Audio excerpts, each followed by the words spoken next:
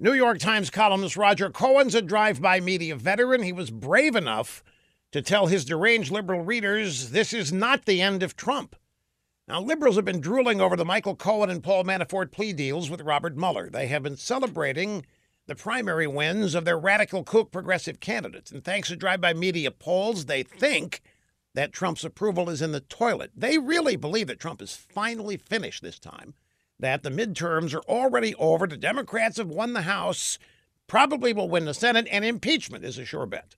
But Roger Cohen thinks not. He knows the Democrat Party is out of touch with the America that elected Trump. And he warns liberals that with a booming economy, President Trump has a great chance of being reelected in 2020. I mean, even if Democrats do gain the House, impeachment will go nowhere in the Senate. It'll just energize Trump's base. Now, Cohen makes sense, which is exactly why he will not convince liberals. Trump hate is all they know. It's all that animates them, and it's all they want to know. So they're ripe for the picking.